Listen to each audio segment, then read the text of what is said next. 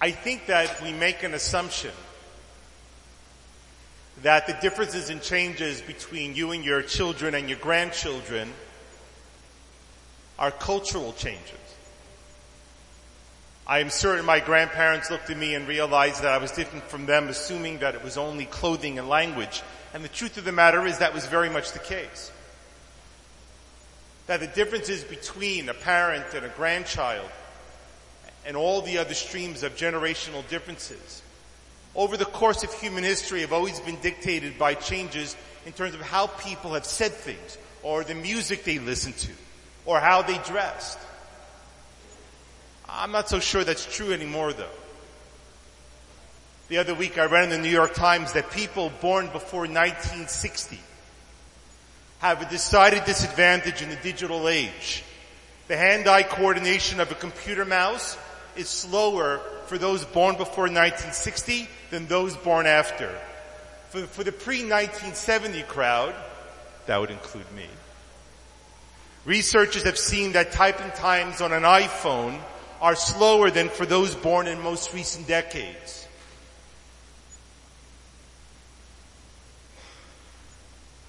And it makes sense, because our minds weren't raised with playing with these things.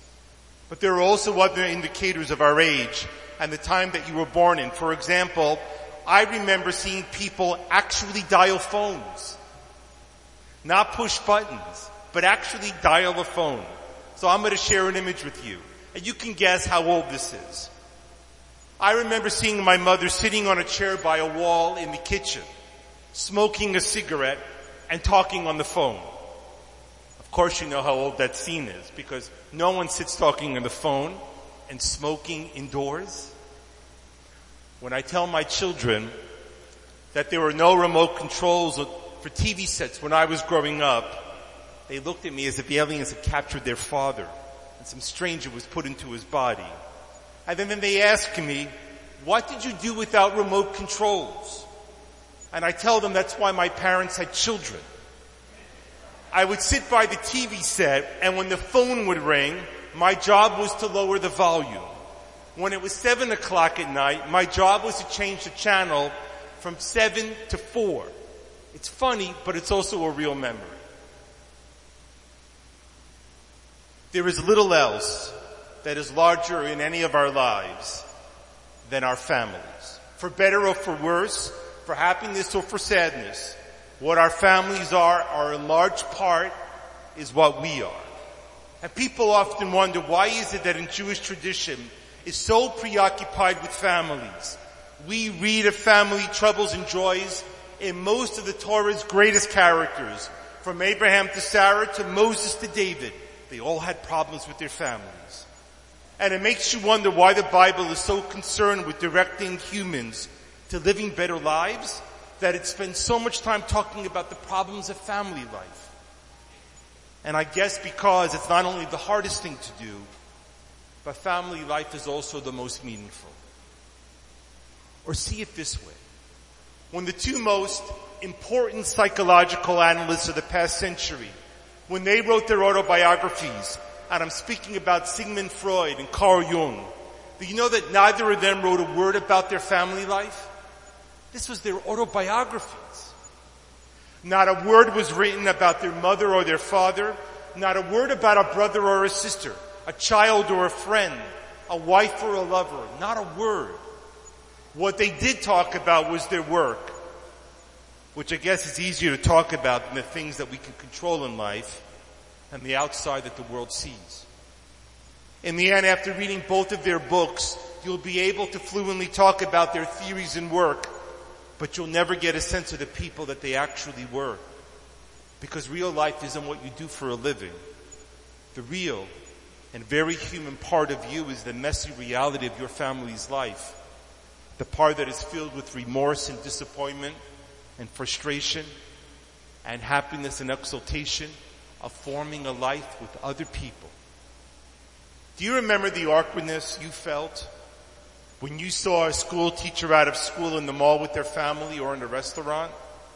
How odd it looked to see your doctor, your cantor, or your rabbi out in street clothes?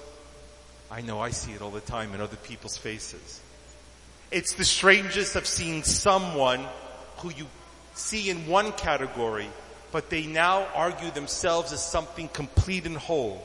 That they are not just a person who does one thing, but they are people who have many things in their life that are surrounded by life and love. So if Freud and Jung were completely silent on the matters of their family and their heart, then consider that the Torah, the Jewish tradition, is the exact opposite. From the very beginning of the Torah of the Bible, we read of people and their families.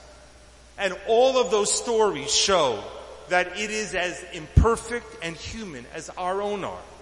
The Bible realizes something very early on, and that is human life. If it is to be meaningful, it is meant to be shared. And because of this, our families are important.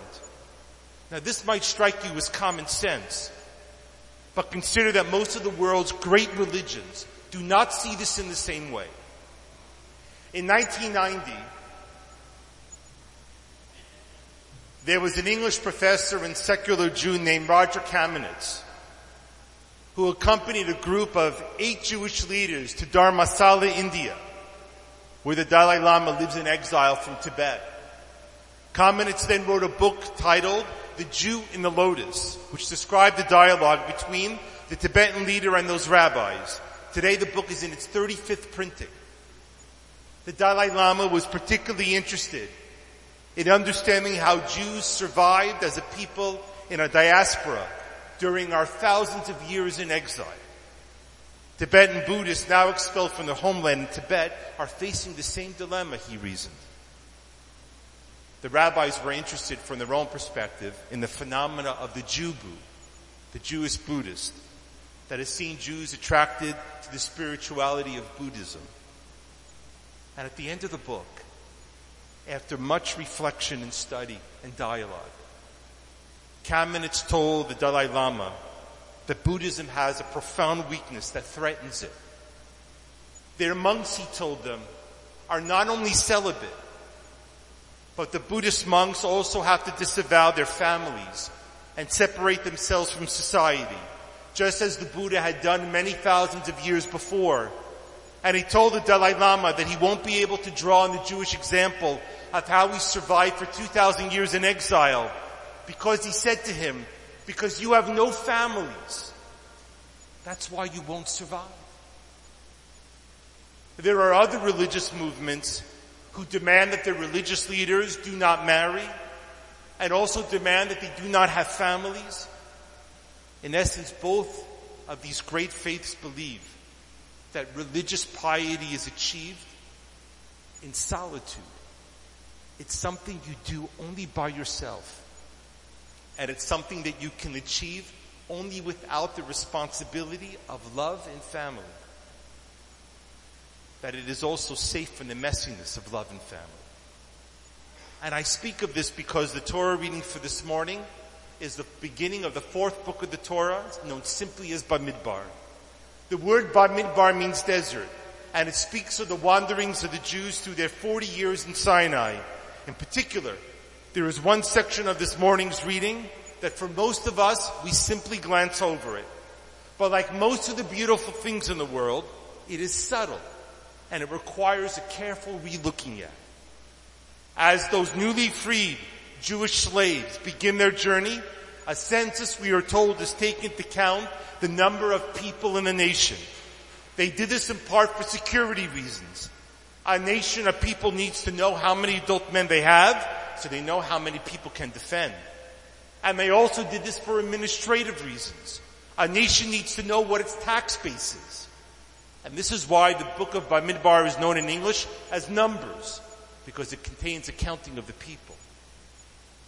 And yet, as the people are about to be counted, we read, at Rosh Kol Adat B'nai Yisrael Nemishpachotam, number the sum of the nation of the children of Israel, everyone according to their family.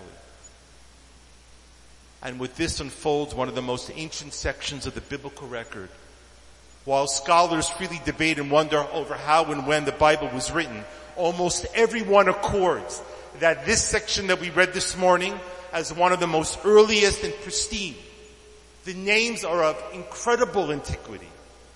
The careful recording of the names of each of the tribal families is special because those names are particular and unique to that time. We also never hear those names spoken or recorded ever again. Ever. A teacher of mine once pointed out to me that this section is one of the most important ones in the entire Bible because it speaks about people and their families, about how they lived and who they lived with, that we come from real people. The Jewish people were born from humans, not from an idea. And this idea of family and of the powerful tie that it creates in us, it touches me, as it does anyone, and I assume everyone, who struggles and embraces their families. This is also the idea that the Jewish world can survive without synagogues and without schools. We can carry on, I freely admit, without rabbis and cantors. But on a personal and religious level, we cannot survive without our families. And it is for that reason, if no other, that all of the most special religious moments are with family. Passover and Rosh Hashanah, a Brit Milah, a Bat or a Bar Mitzvah, surrounded by family, no matter how difficult they may be, surrounded by family fulfills our hopes. And the very best explanation I can find was in the memoirs of the Nobel Prize laureate, writer and Holocaust survivor Elie Wiesel. Wiesel records that on March the 19th, 1944, the Nazis executed their plan to liquidate the town of Sziget in Hungary, to remove all the Jews from there. They had no idea, the Jews did, of where they were heading. Some people were saying that they were convoys that were taking them into the interior of the country. And Wiesel's family maid, a saintly Hungarian Christian woman named Maria, offered to take their entire family to stay with her at her place up in the Carpathian Mountains. Elie's father refused her help. He said that we must stay with our community, with their people. And despite the death of his father and mother and little sister, Elie Wiesel wrote that his father was right. They were right to want to stay together. That no one wished to be parted from the other. That family unity was one of our most important traditions. And he said the German Nazis knew this so well. They used that knowledge of spreading a rumor that Jews would be transferred to a Hungarian labor camp where they were assured, they were repeated over and over again that their families would stay together. And so it was that the strength of the family tie, which one of the great reasons for the survival of our people, became a tool in the hands of the exterminator. In other words, so many would have died rather than sacrifice a member of their family. No cause could be greater than the survival of our families. None. Because the very story of the Jewish story begins with the message that where there is family, there is hope. And so as our nation wandered and winded their way through the Sinai desert so many thousands of years ago, beset by fear and danger, they went as families. They knew that it might not always be safe, but they knew that with their sons and daughters, with their husbands and wives, they knew, as we do, that they would succeed. Shabbat Shalom.